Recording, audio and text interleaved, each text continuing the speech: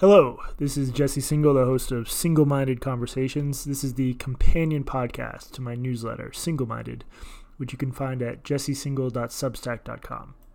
For today's episode, I spoke with Katie Gordon. Until recently, Katie was a professor of psychology at North Dakota State University. She's now in private practice, and she has a research background in eating disorders and suicide.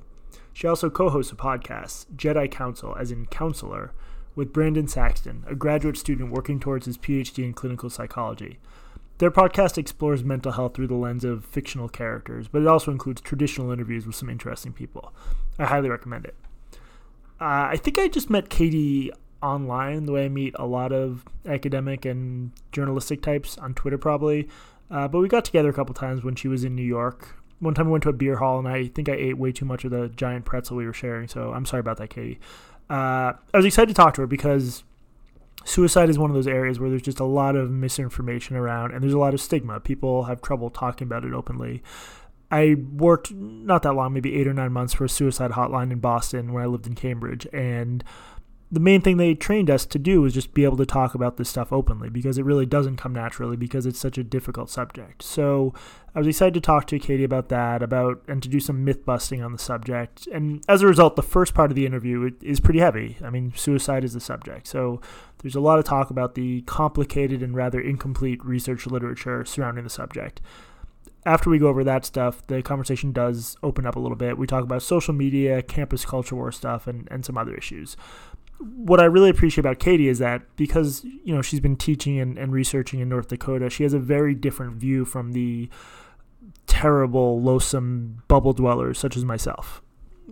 You'll see in some of the questions I asked and the way she answered them, the stuff that people like me sometimes become concerned about or fixated on, it's not what a lot of professors and just normal people are seeing out in the rest of the country. So I think it's worth trying to find some sort of balance where, us journalists recognize that we might have a limited view. And one way to get a broader view is to talk to people like Katie. So again, I was glad I was able to do so. Anyway, I hope you enjoy the show. You should definitely follow Katie on Twitter. She's at Dr. Catherine Gordon, or if you just Google Katie Gordon Twitter, her account will come up. And definitely check out Jedi Counsel. I'll include links to everything in the show notes. And just to reiterate what I said last time in the first episode, this is very much sort of an experiment and a work in progress. So if anything's working or not working, or you just want me to replace my voice with like some sort of sexy female robot, shoot me an email, singleminded@gmail.com. And I appreciate any and all feedback, and thank you so much for listening. Yeah, I kind of want to figure out a better long-term solution, or I could just do a whole podcast centered around my audio difficulties. I think there would be a market for that.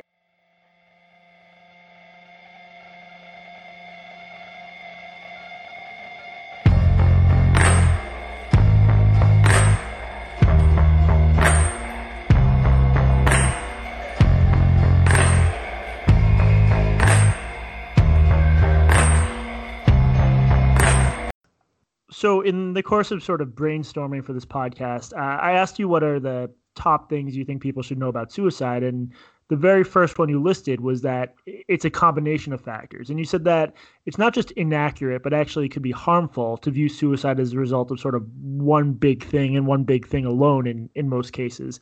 That seemed particularly important to me. So could you just explain that a little bit? Sure, I'd be happy to. There are 3 things that come to mind when I was thinking about this particular one. One is that I think that understanding that it's a combination of factors actually facilitates compassion towards people who have died by suicide because it humanizes people and their complexity. If you think it's just one thing that causes suicide, some people might say, well, I was unemployed and I never wanted to kill myself, so they should get over it.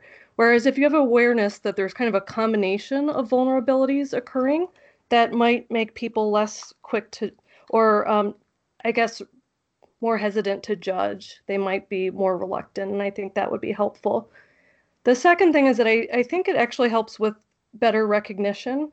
If you understand that suicide happens for a number of different reasons and that there are diverse pathways rather than just one thing you can always pinpoint, that can help you recognize suicidality in yourself and others. I think often media coverage is on celebrities, which makes sense. And so often there's kind of a story of a wealthier, successful person who has a mental illness, and the suicide is kind of attributed to the factor of the mental illness. Or there are teenagers who are bullied, and it's kind of attributed to the bullying.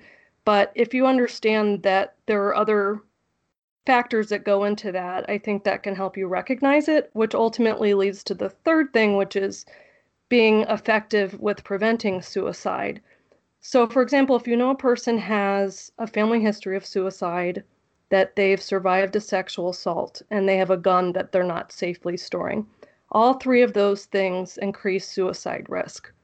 And if you think that suicide is caused by just one thing, you might not, like, for example, if you think it's related to sexual assault or family history, then you might not know how to intervene. But if you understand it's a combination of factors, you can kind of look at the situation and say, we can't do anything about family history.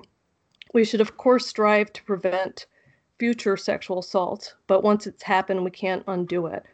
But if we know that they have access to firearms that aren't stored safely, and we know it's a combination that causes death by suicide, that means that we can affect one of those factors by having them store that firearm safely and perhaps prevent the suicide that way. Yeah, and it's one of these subjects that I haven't dipped into a ton in my own reporting, but whenever I do, I'm struck by the extent to which suicide, in many cases, is a lot more of an impulsive act than people recognize, right? This is actually an area of controversy where some people view it that way. One way that I tend to view it is that while the act isn't impulsive in the moment in a way, that it's often been planned and things like that, there is a period of acute risk where if you can intervene and the person gets through that moment, they often won't attempt again. That's not always true. And so that's why those crisis interventions can be helpful. So you do see some impulsive type things, but it is often it's a result of planning over time. And there might be kind of a lower level risk, and then something bumps it up a notch that might look like impulsivity.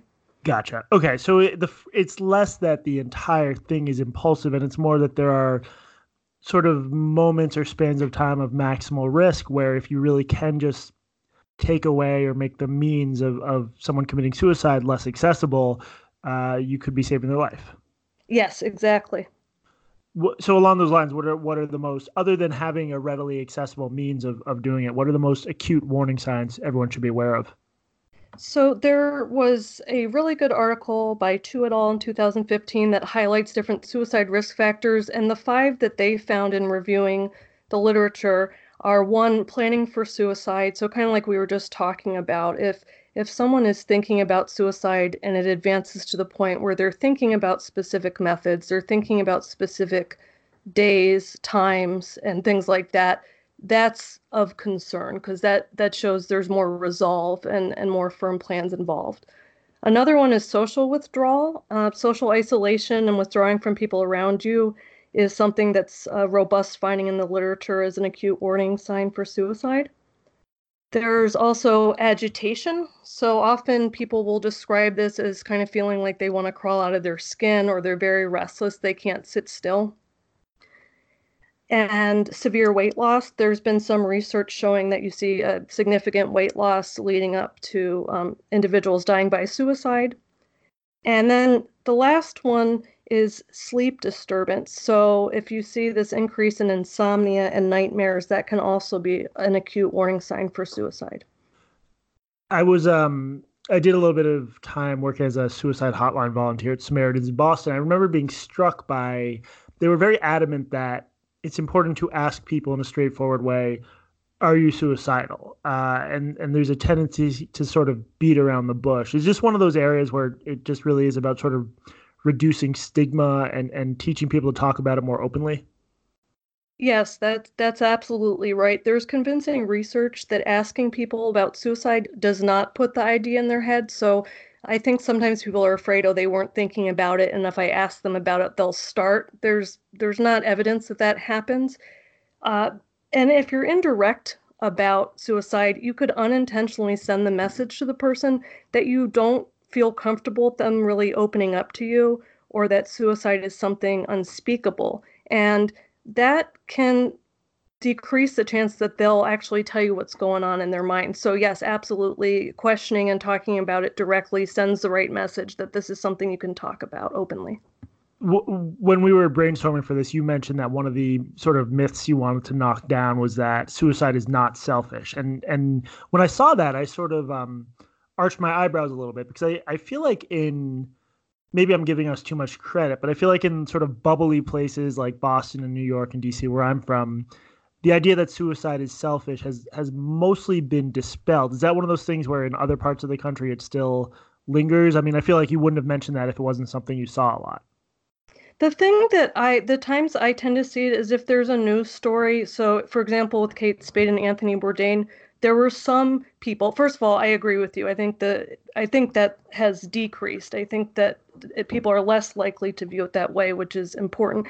But when people die by suicide and they had a child, often that's where I'll see people say that was selfish to do that to their child, not understanding that the person who killed themselves thinks that they were doing their child a favor, usually, that the child is better off without them.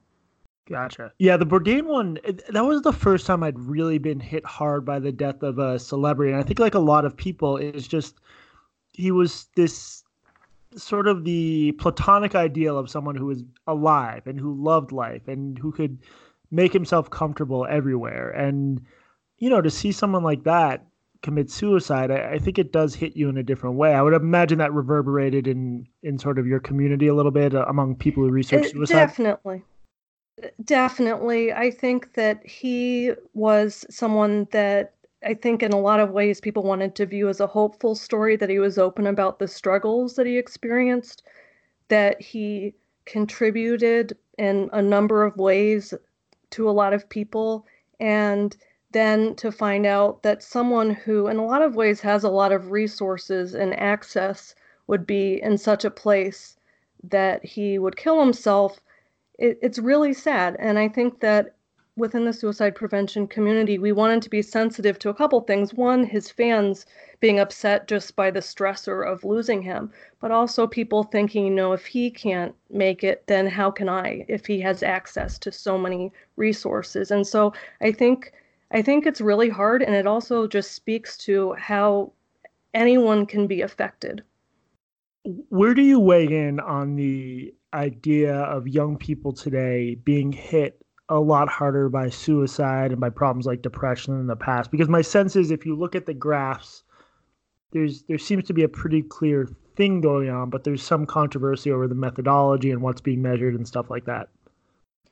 Yeah, I think that those trends are alarming, and I think that my answer is dissatisfying in that I don't think we really know, because unfortunately it takes a while to really understand, and because there is such a multitude of factors that can affect these things, I think I can understand why people want to speculate and identify what the issues are, but I really think it's an open question, and fortunately, a lot of scientists are paying attention to it, and I hope we understand it better so that we can intervene more effectively. This is a podcast, though. You're supposed to just spout off without knowing exactly what you're talking about. I'll try to do better. Okay, so I take it along those same lines. If we're not sure what's going on in general, the stuff about social media, I'm always torn on it because on the one hand, I've lived through multiple waves of sort of technophobia and youth culture phobia. I do think moving from a world where no one is ever on Facebook to a world where some vulnerable young people are spending 12 or 16 hours a day on it could have some impact. But I'm guessing if we don't know the overall story, we can't say anything for sure about that either. Well, this is my thought, and I have tried to keep up with this research, is I think it's what you're saying, which is that for some people that are vulnerable, it is going to make things worse. It kind of depends what they're doing on social media. I could imagine it improving mental health and increasing social connections for a lot of people. But if they're on social media and it's kind of like they're avoiding other types of important things in their life, or they're getting bullied on social media, and that's why I think it's really important to pay attention to individual differences when we're looking at how to help people, and understanding the broad picture. My guess is that it's just going to be different factors at play. It seems unlikely based on the research that I've said that explains the trends that we're seeing completely, or maybe even a large proportion of it, but that doesn't mean that there aren't individuals that are negatively affected by it. It seems like there is evidence of that. And so that's why I think it's really important for people to notice their own moods, or if we're talking about youth, that their parents monitor and kind of pay attention to how they're doing, and to see what is in particular for that person leading to better mental health or worsening their mental health, so that they can help that individual person. How does contagion work? Is it really as simple as a vulnerable person will see someone else committed suicide in this way that sort of almost valorizes or glorifies it and just sort of say, I want to end my life in that way? This has convinced me, or is it more complicated than that? I think like my answer to every question is it's complicated, but Damn it. which is not very satisfying. But I think so. What I've read different takes on contagion, and it does seem like the research is actually pretty mixed. But there's a recent study that came out that tried to do more interviews and understand what was going on, and at least some of the mechanisms suggest that for some people that are vulnerable, there are a couple things that can happen. So there are so-called clusters of suicide, where you'll see in a location within a certain span of time multiple suicides occur.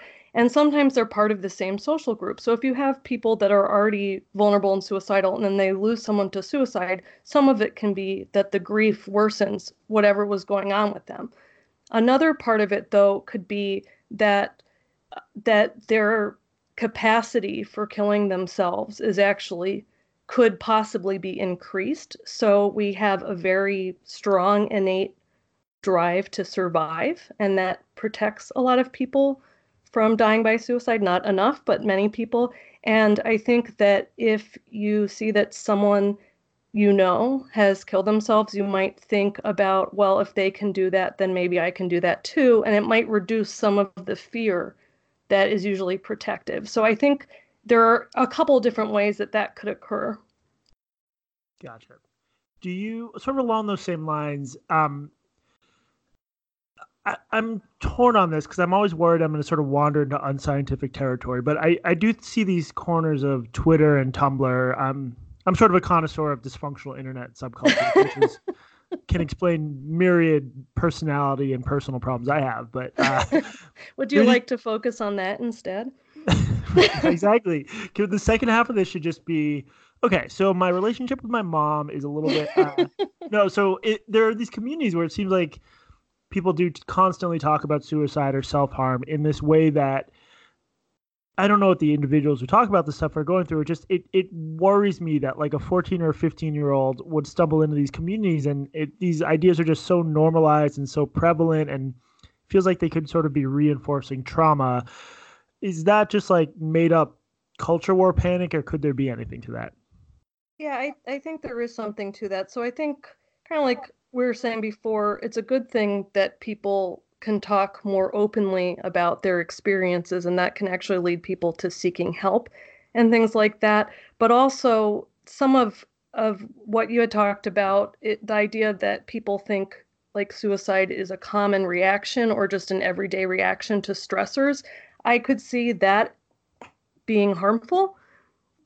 I'm speculating a little bit here because I'm worried that that could make someone think that if they start thinking about suicide, that's just typical, and they don't really need to do anything about it, or that that's just how things go. And so thinking about suicide as a way to cope with pain is, and I'm oversimplifying here, I could see that especially for vulnerable people that could be negative. And so I think these communities are good, and it's not the kind of thing where, ideally, of course, as a therapist, I would love if it was like people talk about this and immediately resources appear and they're told to be hopeful and connect with a therapist. But I know that that's not how these things work. And so, yeah, I do worry about that, for example, if someone thinks, hey, the world is already pretty a bad place because they're feeling depressed, and then they start thinking, well, and everyone just wants to kill themselves, I can imagine that making their worldview even more negative. And so, yeah, I'd be concerned about that.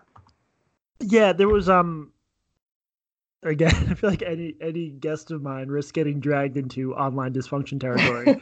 Be wasting your expertise, but there are these weird online social dynamics where 2 or 3 days ago, there was this viral tweet from a woman saying, as a woman, I'm terrified to even leave my house.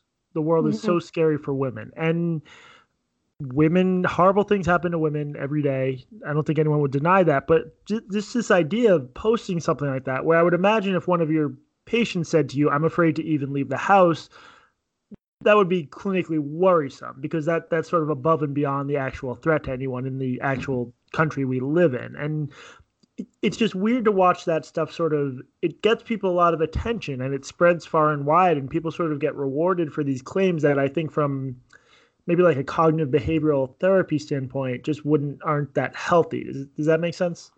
Yeah, I totally I understand what you're saying, and I think that you're right. So cognitive behavioral therapy, I think, can be helpful. The goal is to get to accuracy of the thoughts. I think when it's something like if someone said that in a clinical setting, it can be really different than if someone's saying it on social media, of course. So if someone said, I'm scared to leave the house, I'd want to assess do they happen to be in a very dangerous neighborhood, or did they have a trauma that affected them? Like, what's really going on? And then if you find that, oh, the risk is exaggerated for whatever the reason is, maybe they're struggling with an anxiety disorder, or they had a trauma, or they happen to be in a really dangerous neighborhood, then I would individually approach it based on that. But obviously, that's not the context that's on social media. Right. So, yeah, I could see why that would be strange. And were there a lot of people that resonated with that or thought that was their experience too? Yeah, there was just, it seemed like there was, and again, as you're saying, with that useful context, there are situations where someone might be afraid to leave the house, but this was sort of presented and held up as a reasonable response to, living in America in 2019. And yeah, right. So I guess what you're saying is context is everything. But I mean, not to hone in on that, but are you sympathetic to sort of these ideas of, it's sort of the John Haidt, Greg Lukianoff idea that, on college campuses and elsewhere, there are ways where you could sort of sap kids of resilience by almost training them or encouraging them to overreact to everyday aspects of diversity. And I've seen versions of that argument that I sort of attribute to right wing culture warring. I've also seen versions of it that resonate a little bit for me, just because I remember like when I was 20, how little perspective I had. What do you think of all that whole thing? Yeah, it's a good question. So I think that I think it's hard to apply cognitive behavioral therapy, which was kind of developed specifically for people suffering with depression and anxiety initially, and then for a bunch of other things, to broader, more complicated situations, just the way that it's delivered. But the general idea that college students are, because of how they're treated on college campuses, are becoming less resilient, I try to keep up with some of the news stories on that. And I think, like most things, there are examples of this and there are instances of this, but I'm personally doubtful that it's a very widespread thing. I think that largely because students have a lot of different factors and circumstances shaping their lives, and so they come with their own personalities, how they grew up, their peers, their jobs, the larger political climate, and it's hard for me to believe that they're kind of like fully blank slate or something when it goes to like learning resilience or even close to that on college campuses. And secondly, I just think that professors work really hard to create classroom and campus environments that are rigorous and challenging while balancing that with being compassionate and thoughtful. So again, I think it could happen in some circumstances, but I'm skeptical that it's a real widespread issue that's affecting resilience, even just because I think about, college obviously can impact people's lives in a lot of ways, but they also have so many other things informing their lives and their resilience. Yeah, and one of the two times you and I met up in New York, we were talking about how a huge amount of the coverage of college campuses is focused on certain mostly liberal arts, sort of elite campuses with very like the kinds of campuses New York Times editors send their kids to, Wesleyan, Mhm. Harvard, Yale. And you were telling me, um, you know, where you are in North Dakota, it's just a completely different universe that gets mostly ignored by mainstream media, right? Yeah, I think so. And so I think that, for example, in talking to some people, I think there might be some elements of what you see in orientation or something like that that people have brought up in news media along these lines. But at least the students, when I was working at that university, it seemed like I don't know how much a lot of them took it to heart. Surely there were some, but I think most of them just like they continued on based on what they came with, what they learned, and what their peers are. So I didn't see it as like undermining their resilience or something like that. So I guess, I mean, maybe the counterpoint, I wrote a little bit about microaggression trainings. I wrote up a really good study by Scott Lilienfeld on them, or article, I should say. I guess the counterpoint to being too concerned about them is like, this is a giant country where the average college student, or the median one, probably looks a little bit like a community college commuter than a kid at Wesleyan or Yale getting involved in protests. So even if these microaggression trainings aren't ideal, and even if they're somewhat widespread, it's just one tiny aspect of the average college student's life that is unlikely to impact them in the way some journalists might be suggesting. Do you think that's fair? Yeah, that's how I think about it. And, just as you were saying, and I do think not that there are no instances of this or that we shouldn't be concerned. I also think I am a big fan of Scott Lilienfeld's work, and I think that is important to use science to evaluate whether programs are achieving the objectives that they're trying to. And I think, but in all, stepping back, I would just be surprised if it's a huge widespread problem because of what you just said, that there are just a lot of other factors affecting college students. Right. So if you hypothetically were on a podcast with a journalist who writes about this stuff, and you thought that people like me sometimes spend too much attention to just write too much about things like microaggression, what's some aspect of campus life in the same general vein that you think we neglect and don't pay enough attention to?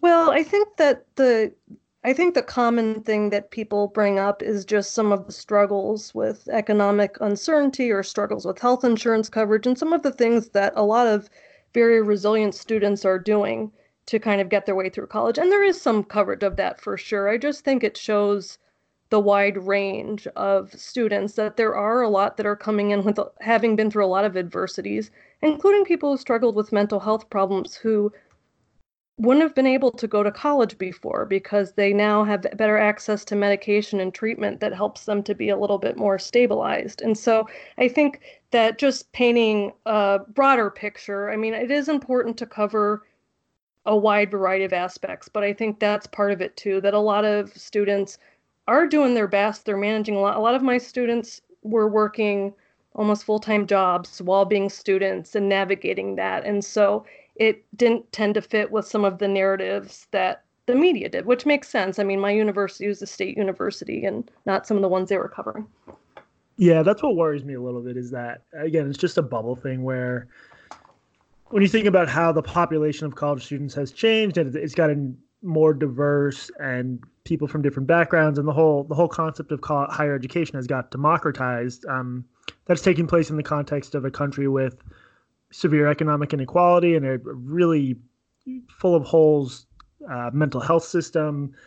It seems like there's probably a lot of stories there that are less salient to sort of New York and DC editors and that fit a little bit less neatly into culture war stories that we all think do well online and are therefore drawn to.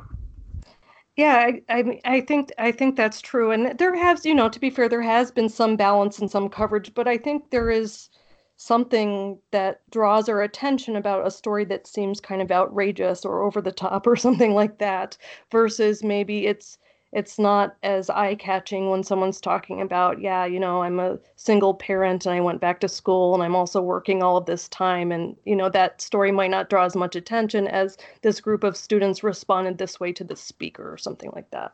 Yeah. I was actually at an event last night and pertaining to sort of campus protest stuff.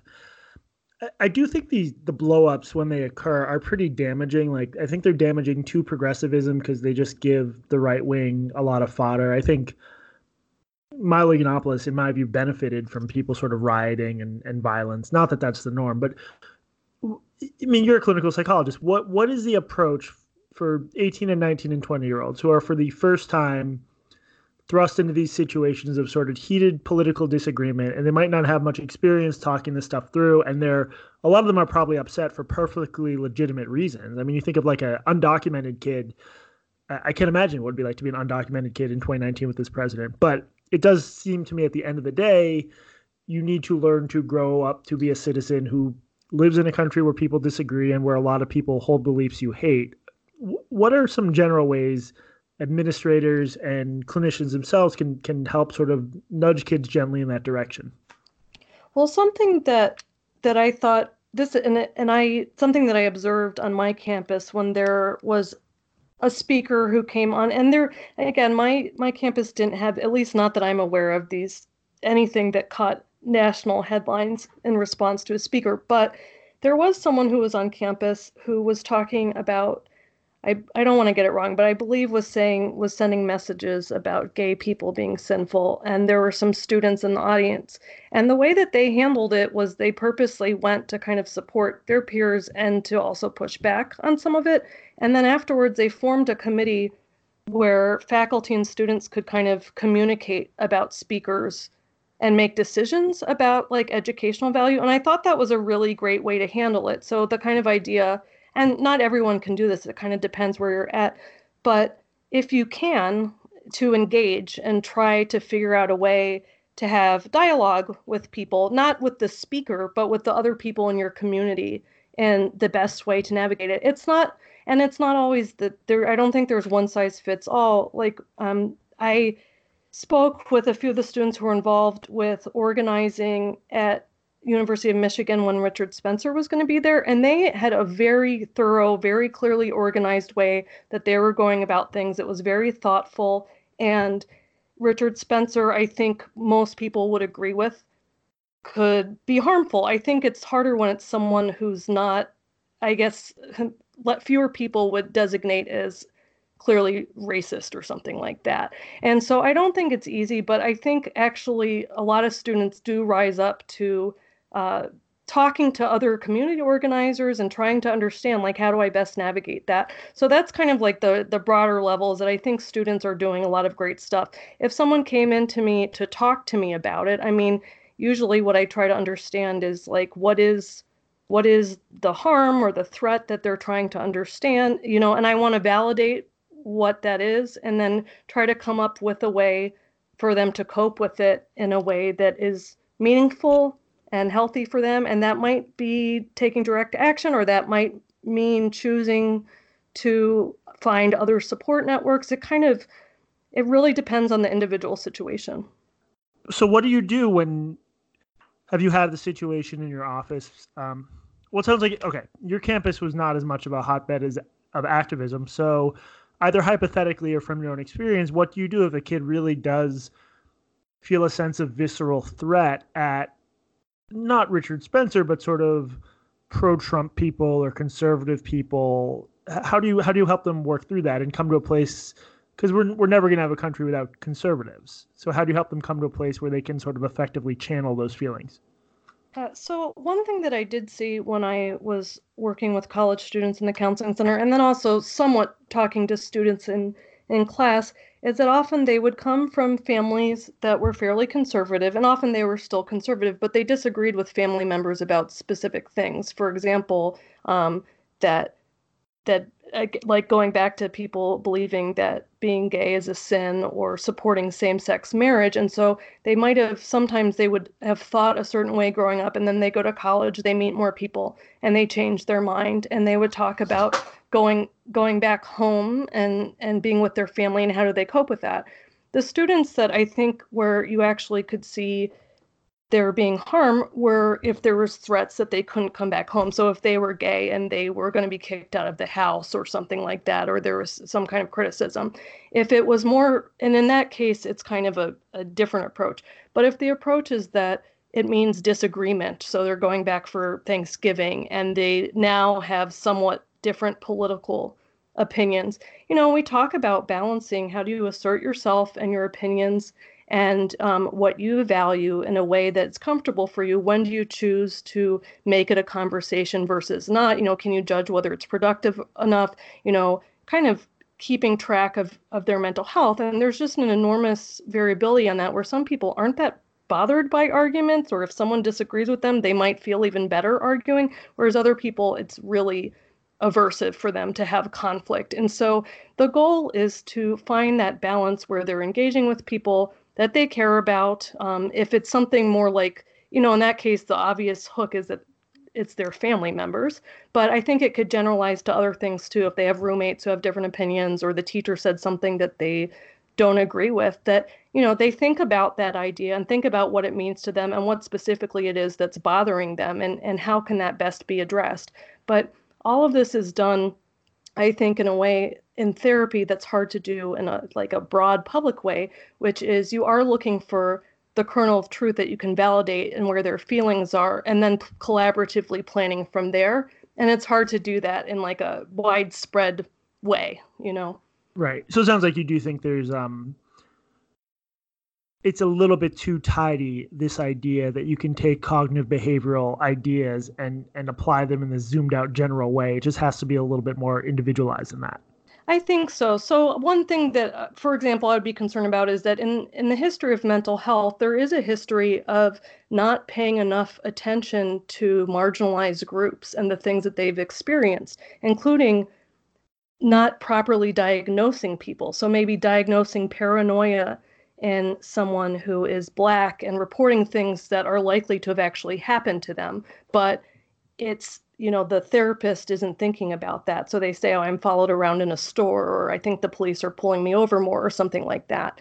And if you just jump into, skeptically, what's the evidence for and against that, rather than saying, well, hey, maybe this really happened, let's find out what some of the information is about it, then I worry going too much in that direction that it can seem like everything is like you're invalidating things that may be true, or assuming that it all fits neatly within CBT, whereas instead, CBT is about accuracy. And so, yeah, I think that unfortunately, I don't think that's what CBT is, but I think unfortunately some people might misapply it, like say, oh, you're just fortune telling. That's not, you're guessing why the person did that or why it turned out that way, like calling it almost as like a logical fallacy rather than what I view it as, which was like a compassionate way to point out that someone's thinking is in error.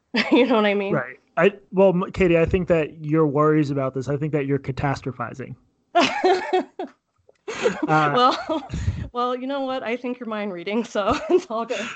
No, that's a fair point. I probably hadn't given the weight it deserves. Like, you can't, once you give people a label or a tool to explain other people's cognition, they're going to misapply it because they want to sort of just discount their argument. So if I can just, there are probably cases where it's easy to do what you're saying, like to effectively, gaslight people. For once, I can use that term in the actual way, not the too online way. But if you say you're being paranoid in a situation where a person has a actual threat, I could see that being a problem. How did you find your way into this particular subfield?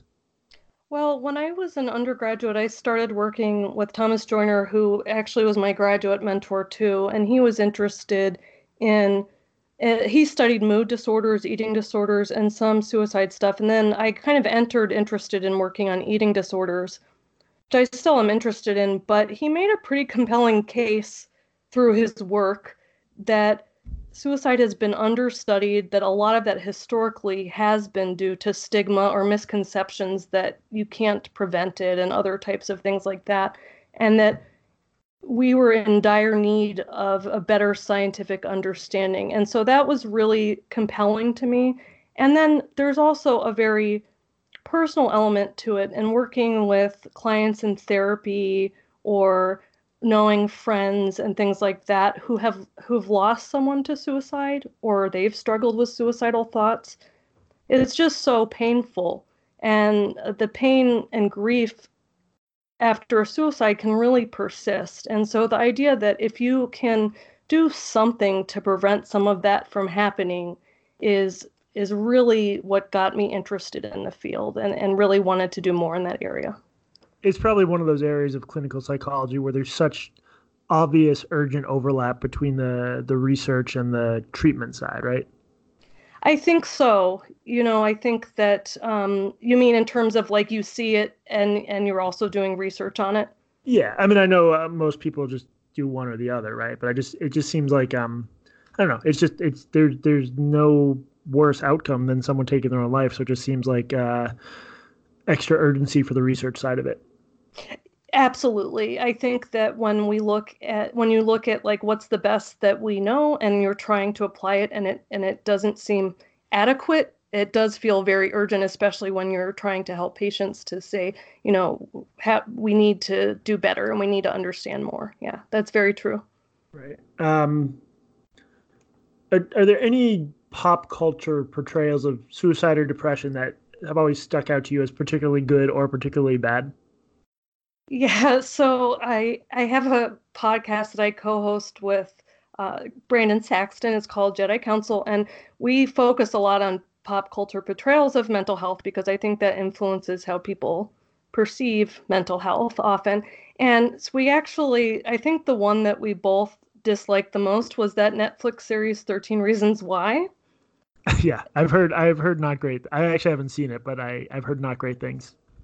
I think it's best to have not seen it, but we actually recorded 3 podcast episodes listing all the issues we had with it. But in short, basically, suicide is portrayed as kind of a vengeful act that's blaming others, and there's a really graphic depiction of her suicide, and so that I didn't care for compared to say like A Star Is Born, which I thought was much better, where the lead character has that combination of factors that we started talking about. He had a difficult childhood. He has substance use problems.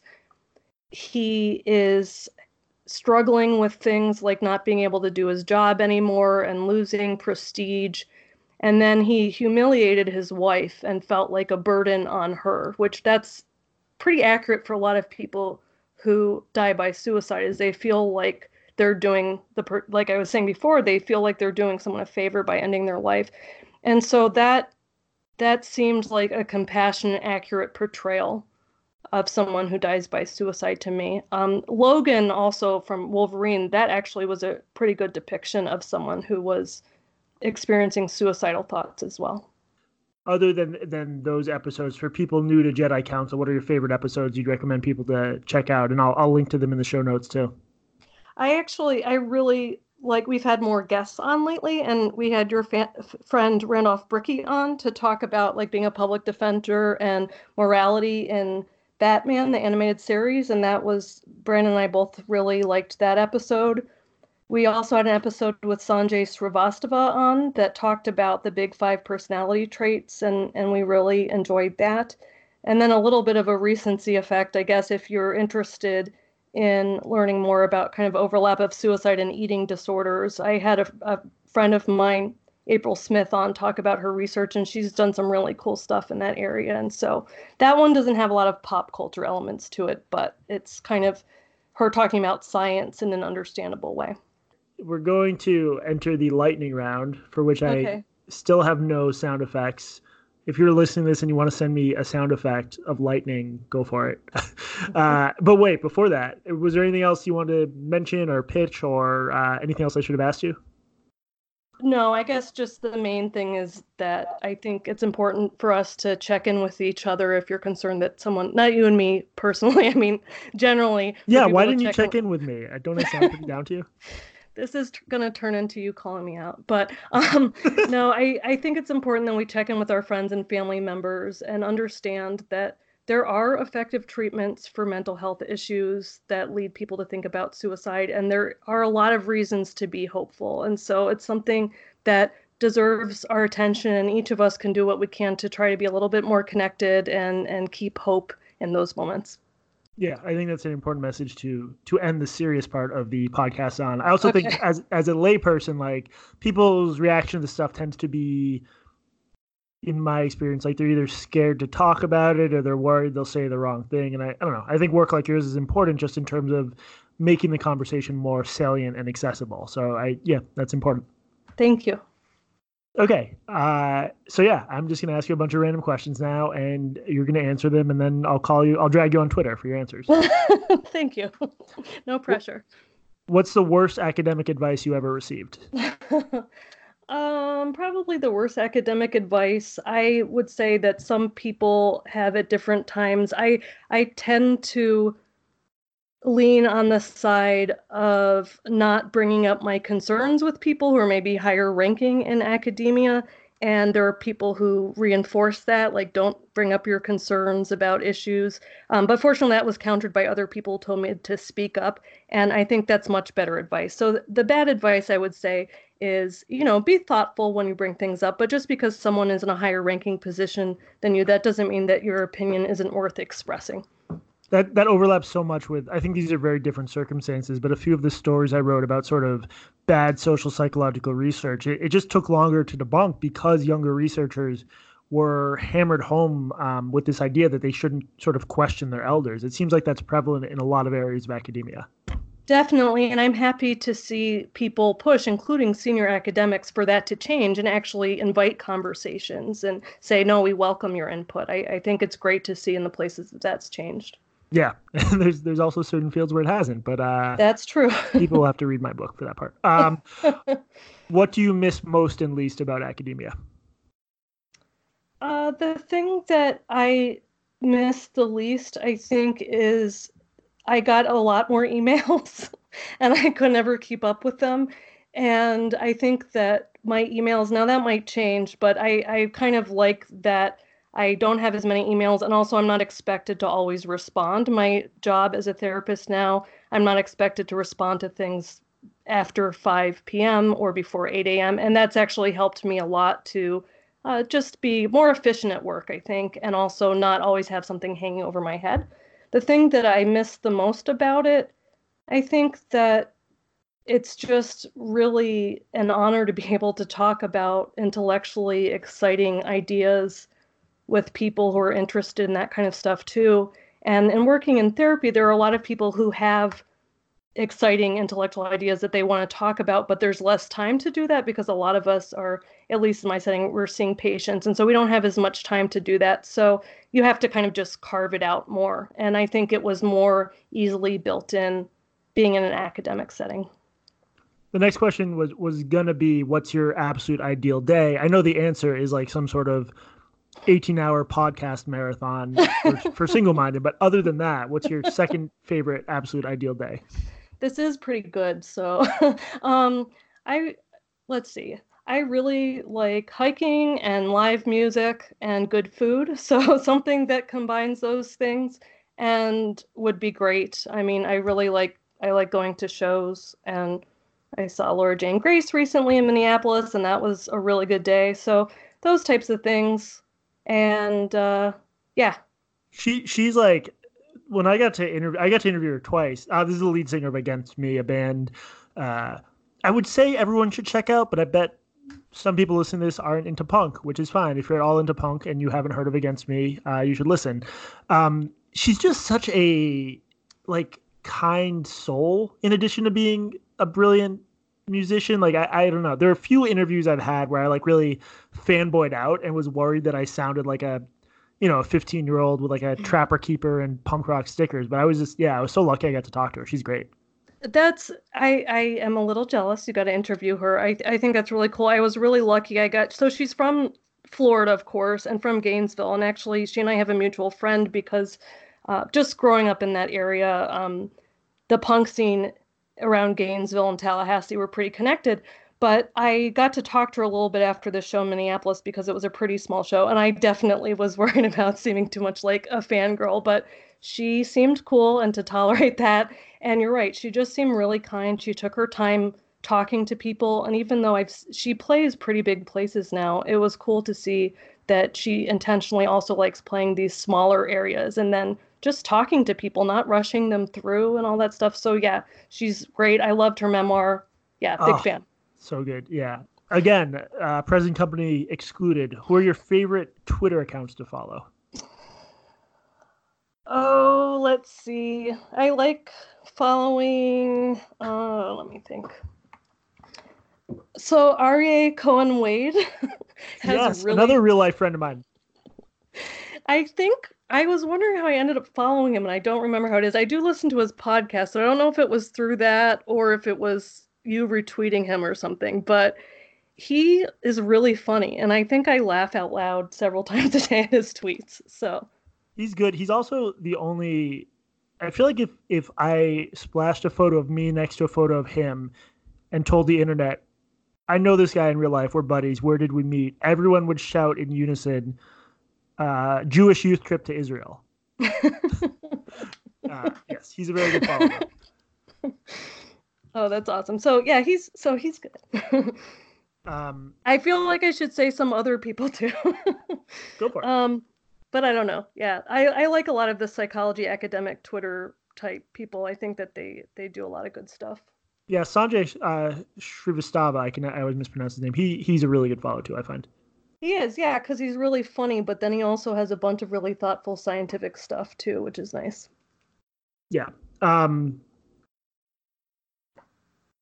Okay, just two more. What annoys you the most about the present state of clinical psychology? Oh, that's a good one. Oh gosh, how do I name names? I will off the air. No, I think one of the biggest struggles that a lot of people in clinical psychology have is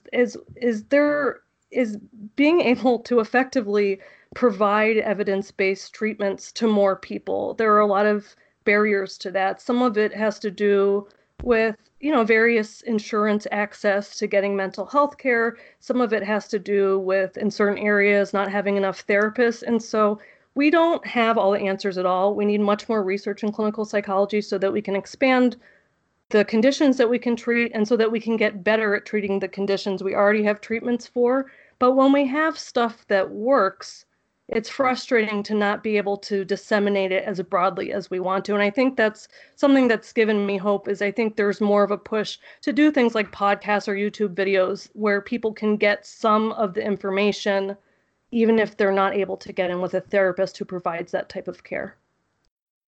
What do people most misunderstand about your home state of Florida? Well, I think some of the perceptions are accurate in terms of Florida a lot Man. Of weird... Do you know Florida Man? Yes, I do, and that's kind of why I started laughing. So yeah, I love Florida, and it's beautiful, and it's so diverse in people and in region. But I understand why people find it strange. So, and yeah, the Florida Man account isn't helping our image. I will say, one of my trips down there in college, the extent to which there are really just alligators just around, like hanging out in canals, it sort of worried and alarmed me. Yeah, it's not great. And like, I remember when, and then there are news stories occasionally on that. And so, yeah, I think that like the Everglades being right there and alligators being around, yeah, it's not like just a caricature of the place with alligators. There are actually some around, though I didn't encounter a lot when I was growing up, fortunately. I do think the big thing that I do think is surprising to people, since I grew up in South Florida and then I went to school in the Panhandle, people have described Florida as really seeming like it's 2 or 3 different states because it doesn't fall neatly into like a state that generally has this type of culture to it or something like that. And as you drive up and go into different areas, you see a lot of differences and variability. Yeah, well, we drove from Ann Arbor, Michigan, and it's like the northern part is like anti-abortion billboards. And then you get to Miami, which is this awesome sort of, it's like a third Cuban, a third gay, a third Jewish culture, just this awesome mishmash. It's very different, right? Yeah, exactly. And even in growing up in South Florida, there are a lot of Cuban people, there are a lot of people from Haiti, there are a lot of people from New York that had moved down. There's just a lot of that. Whereas in Tallahassee, it was very much similar to more similar to the southern culture, I would say, like Georgia and stuff like that. Yeah. Okay. Well, look, thank you very much for coming on. And I think I did us both a service by putting the unlistenable punk rock fanboying on my part in the back half of the show. So the important stuff about suicide was in the front. But no, it was great to have you on. And I'll put information about your Twitter account and so forth in the show notes. And thank you very much, Katie. Thank you, Jesse. I really enjoyed this.